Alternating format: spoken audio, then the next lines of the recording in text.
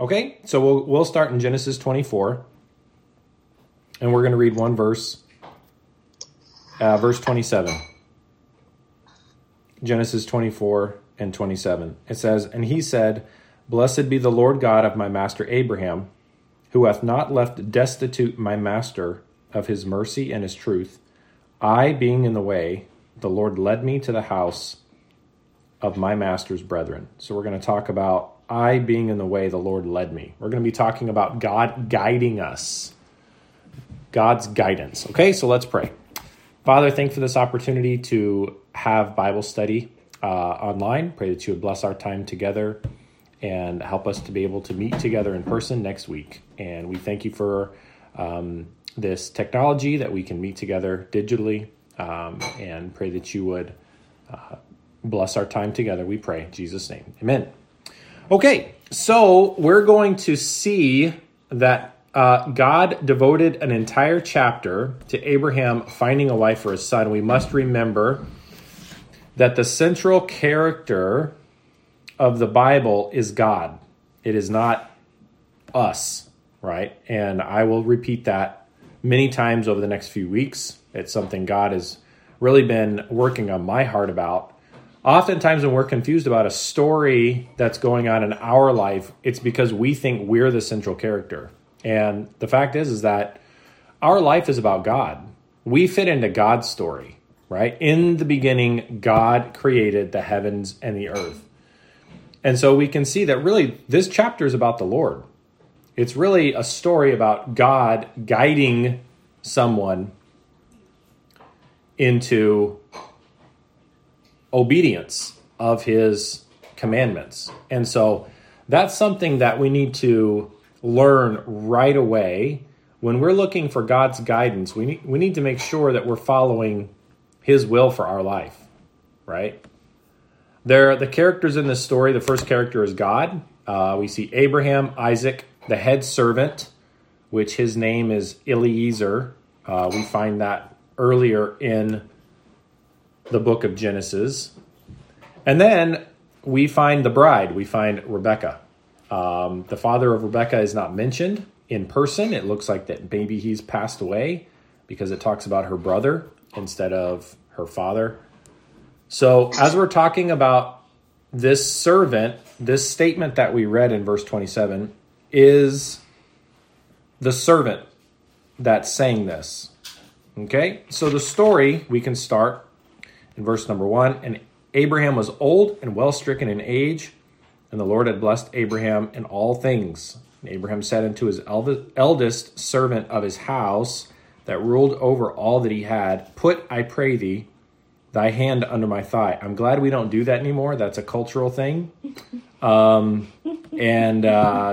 It was like swearing an oath, and that's how they did it 3,000 years ago, apparently.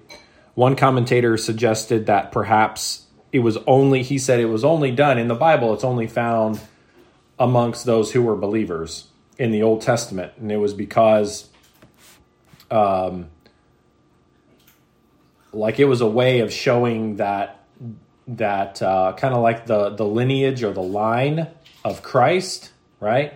That it's kind of like this family line when they say that the children came from your loins or from your legs, right? So anyway, it was just kind of a way of swearing an oath and saying, I'm going to try to keep the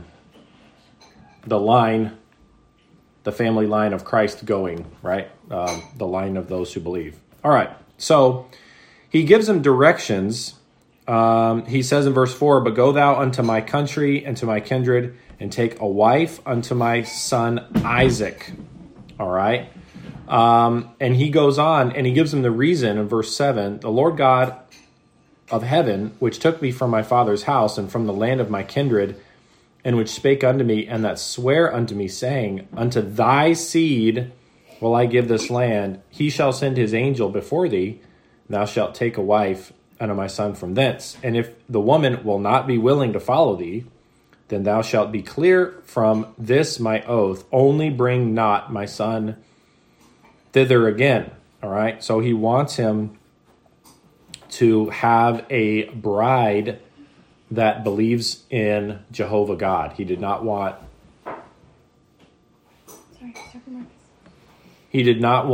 his son marrying one of the girls from the surrounding country.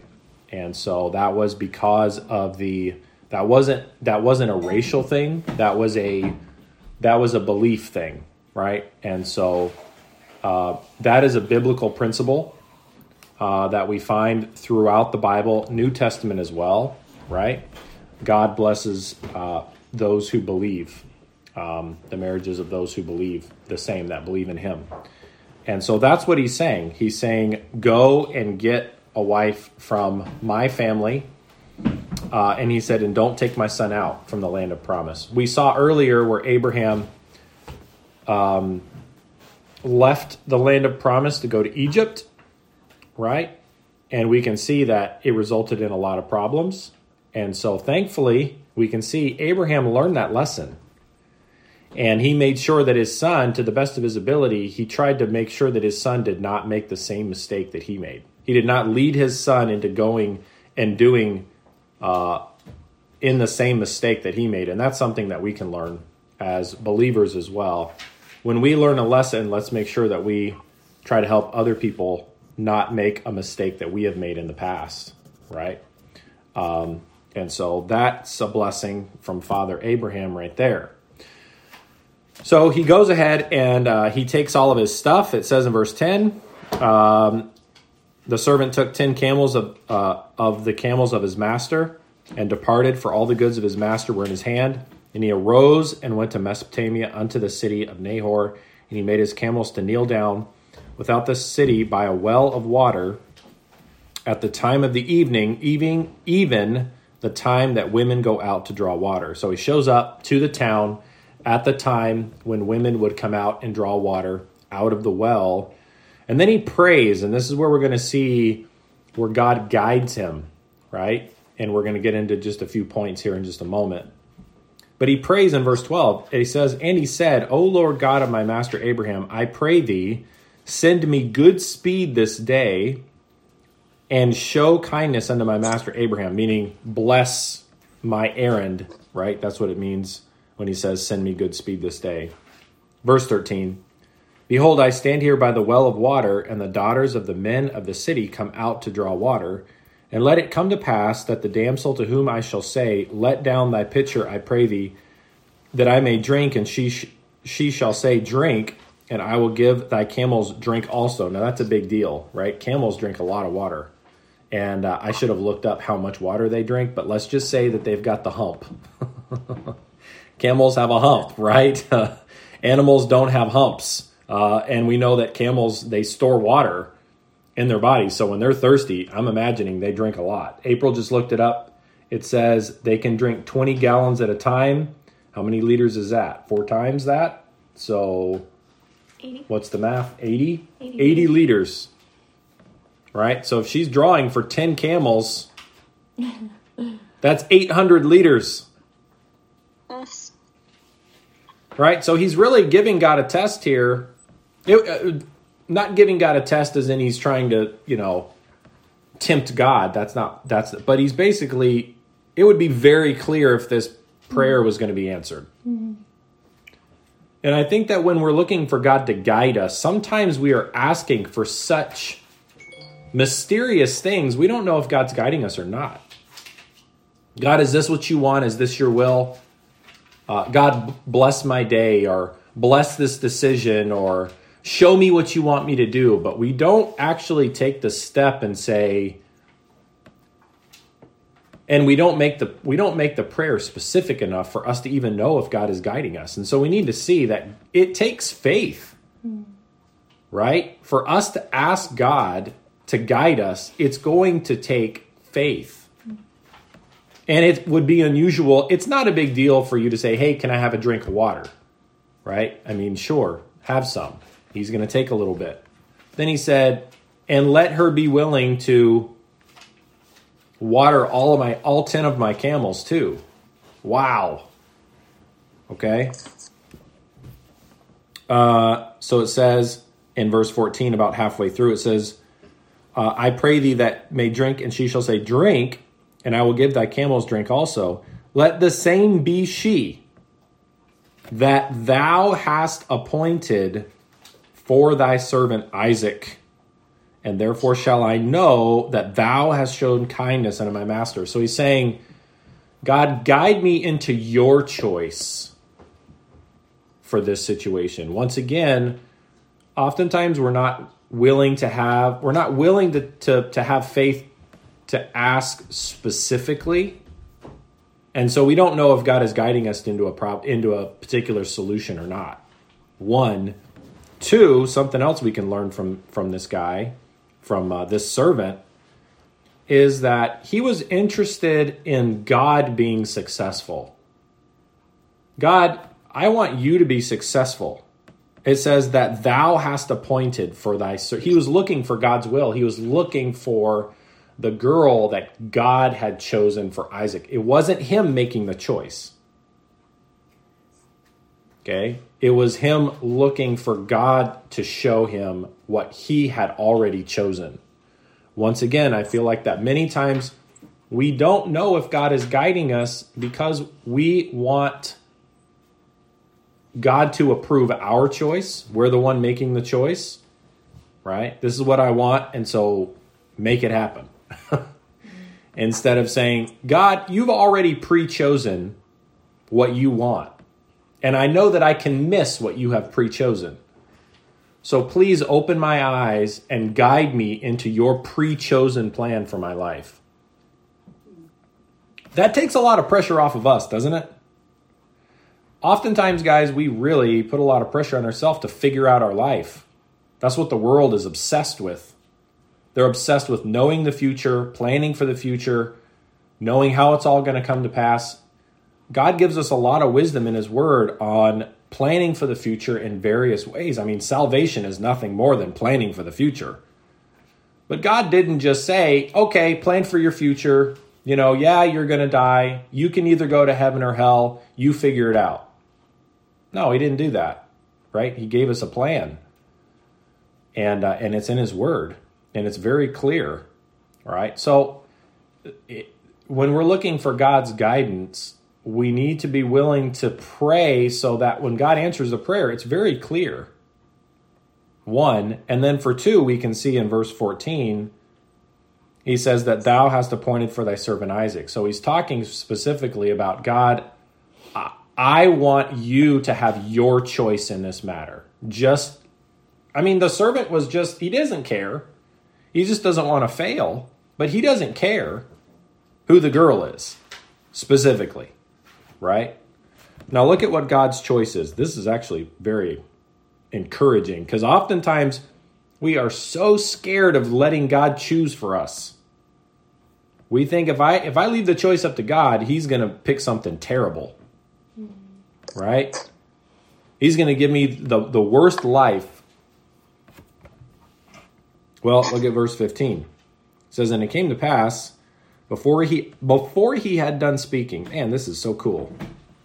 Before he finishes the prayer, it says that, behold, Rebekah came out, who was born to Bethuel, son of Milcah, the wife of Nahor, Abraham's brother, with her pitcher on her shoulder. So here comes Abraham's brother. Now, Abraham's 140 years old at this time, 141, right? It says in verse 1, he was old and well stricken in age. So the brother is not around. I think the brother's probably dead by this time. But here's the daughter. Now look at God's choice in verse 16. Verse 16. And the damsel was very fair to look upon. Aren't you thankful that when God's will comes down for our life, it's like, thank you, Lord, that this is your will, right? Oftentimes, the devil's voice, the accuser, will always tell us, if you let God choose, he's going to pick the ugliest girl in the bunch, so to speak, in this particular situation. God's like, no, if you let me choose, it's going to be a blessed choice. It's going to be a good choice. Verse 16, the damsel was very fair to look upon. She qualified, it says, a virgin. Neither had any man known her. And she went down to the well and filled her pitcher and came up. Now it went down to the well. Most likely there were stairs leading down, right, to the mouth of the well. Verse 17, and the servant ran to meet her. Yeah, he was like, hey, I can't let this one get away. And said, let me, I pray thee, drink a little water of thy pitcher. She said, drink, my lord. And she hasted and let down her pitcher upon her hand and gave him drink. Verse 19, and when he had done giving him drink, she said, here it is. Here's the answer to prayer. I will draw water for thy camels also until they have done drinking. There it is, right? She's not lazy. We can all learn from that. That's a good example there. Verse 20, and she hasted and emptied her pitcher into the trough and ran again unto the well to draw water. Man, look at this girl. She's running around. I mean, she's not lazy. She's willing to help. By the way, there's a really cool kind of a lesson, and maybe we'll expand on this a little bit more next week, and we'll try to finish out some details next week. But this can actually be an allegory between basically the Holy Spirit, the servant, going to get the bride, which is the church, for the Son, who is Jesus Christ. So in this sense, Rebecca can kind of be a picture. It's an Old Testament picture of what the bride of Christ should be. So she's willing to serve, right? She's beautiful for the husband, completely dedicated to the future husband, which for us as the church is Christ. But then also she's very willing to serve, and that's the way the church should be for Jesus, right? We should be very willing to serve the Lord for Jesus. Okay? That wasn't good grammar. Do you understand what I'm saying? Uh-huh. Okay, so it says, verse 19, and when she had done giving him drink, she said, I will draw water for thy camels also until they have done drinking. And she hasted and emptied her pitcher into the trough and ran again unto the well to draw water and drew for all his camels. Now look at verse 21, guys, and this is where it comes to the topic of guidance. And the man, wondering at her, held his peace, to wit, whether the Lord had made his journey prosperous or not. All of this is happening. And he's still just like, yeah, I've still got some doubts. I'm still not completely sure. Guys, that is faith. That's the way faith works. There is always doubt mixed in there. There is always doubt mixed in there. We need to understand that when God is guiding us to do something, there's always going to be a little bit of hesitation. Everything seems to be coming together, and you're still like, is this really happening? Is this really God's choice? It's like, dude, she's drawing out water for 10 camels. She's running. She's a virgin. She's very beautiful. She's got the right relations. I mean, how can this not be? And it can be that clear sometimes in our life, and we still have doubt. So if that's you, and by the way, that's me, that's all of us, we need to take comfort in the fact that that's normal. It's normal when we ask God to guide us and bless, and we're trying to find his will and do things his way, and he brings everything together. Because it's so incredible and mysterious, there's some hesitation there. There's some doubt. There's some fear attached to living by faith.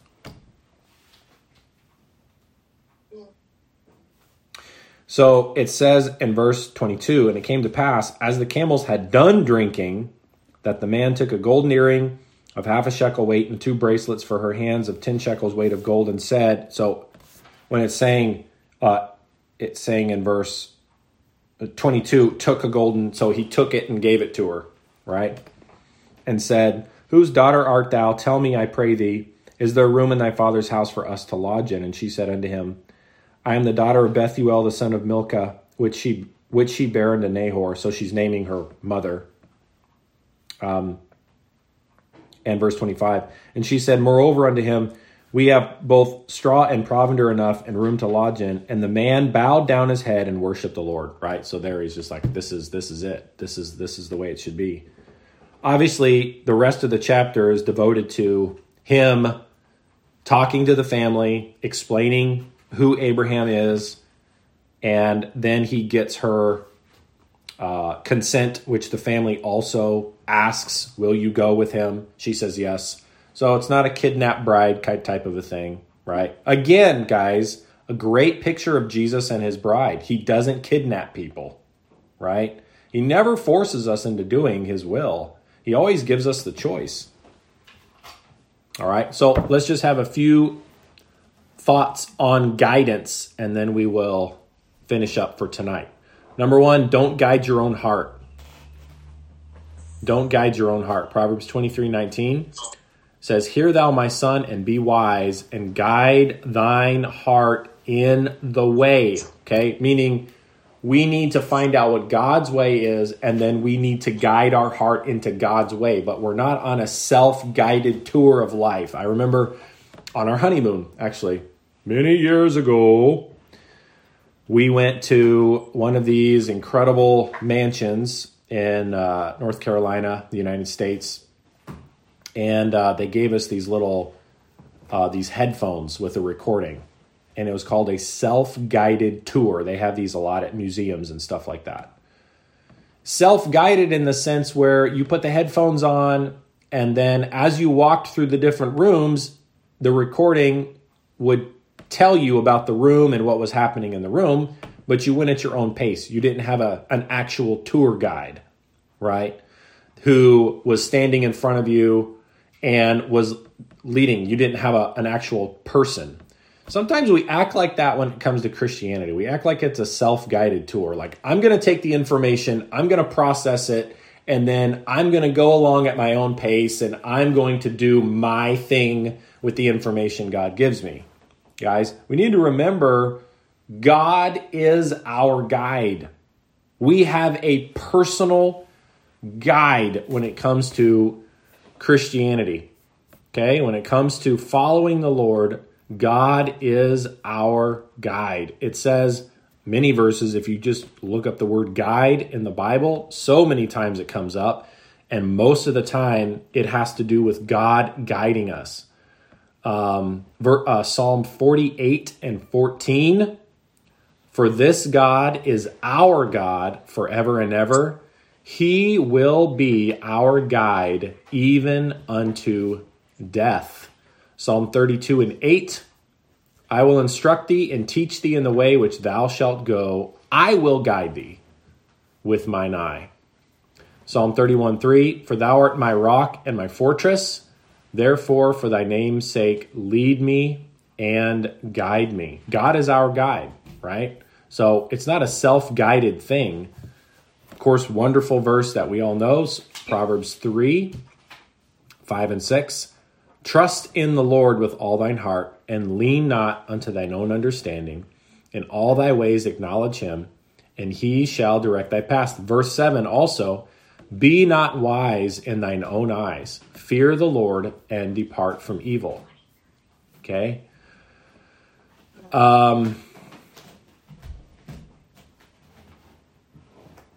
We can see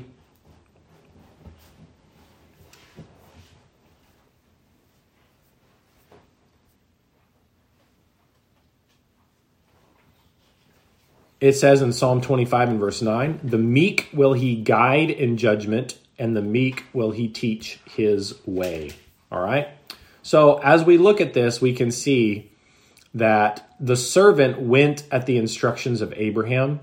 Okay? So if we kind of allow ourselves to think within the mindset of this servant, right? There's God, there's Abraham, there's the servant. He just gives him this job to do. Abraham was the boss. That's pretty much what it was. Abraham was his boss. And it was his responsibility to find a wife for Abraham's son so that the promise that God gave to Abraham would not be broken. Okay? It was his job. It was his job. And we can see where this servant asked God to guide him in doing his job. All right? This is Old Testament. This is many, many years ago. But in just kind of a normal everyday sense, we should ask God to guide us in all of the various daily things the decisions we have to make. When we're at work, we should ask God to bless us and help us and guide us. When we are making financial decisions, cars to buy, houses to do, to what should we invest in? What should we give to? What should we do this? What should we do that? We need to look to God for guidance. There is certainly a spiritual aspect here in the fact that Abraham wanted a wife for his son so the promise would not be broken, but in a way, the servant, it was just a job. It was just another day. He was a trusted servant. It was his responsibility. But he looked to God for guidance. It was important to him to do a good job for Abraham. But more importantly, we can see that this story, Abraham was there for sure. He's definitely a part of the story. And Isaac is definitely a part of the story. But really, this entire chapter is devoted mostly to this servant and God and their relationship at work. Right? And that is such a great lesson for us to learn, that it's not just us going to church and being guided in the church and guided in worship and guided in reading our Bible and making what we think sometimes is spiritual decisions. God cares about how we do everything. Okay? We need to bring God into everything that we do. Listen to this verse in 1 Timothy 5:14. It's speaking to wives, young wives. It says, I will therefore, this is 1 Timothy 5:14. I will therefore that the younger women marry, bear children, guide the house, give none occasion to the adversary to speak reproachfully. So here is God's word that's guiding young married ladies who have children, and it's saying you need to guide the house, but the word of God is guiding those whose responsibility it is to guide. Not to be too confusing. But if we think about our own lives in just a moment, we need guidance as we guide our responsibilities and affairs. As we make decisions and as we try to be good stewards of what God has given us, we try to make good, responsible decisions. We should look to God for guidance. Everything should be by faith. The Bible says whatsoever is not of faith is sin. And so we can use our faith in every aspect of our life. We can only expect God to guide us into the way that God supplies and approves. Okay? So we'll go ahead and we will stop right there. It's just kind of given me the notice that we have about 5 minutes or so left. So we'll continue on with this study next week, and we'll dig a little bit deeper into this chapter. But I love that phrase in verse 27 where it says, I, being in the way, the Lord led me to the house of my master's brethren, right? He was just doing what God had called him, what God had called him to do, looking God to guide him and trying to be obedient to his boss. Okay? Any commentary? Anybody have anything they want to share? Yeah, at the beginning you said that Laban was there. Laban? You said Laban, the brother?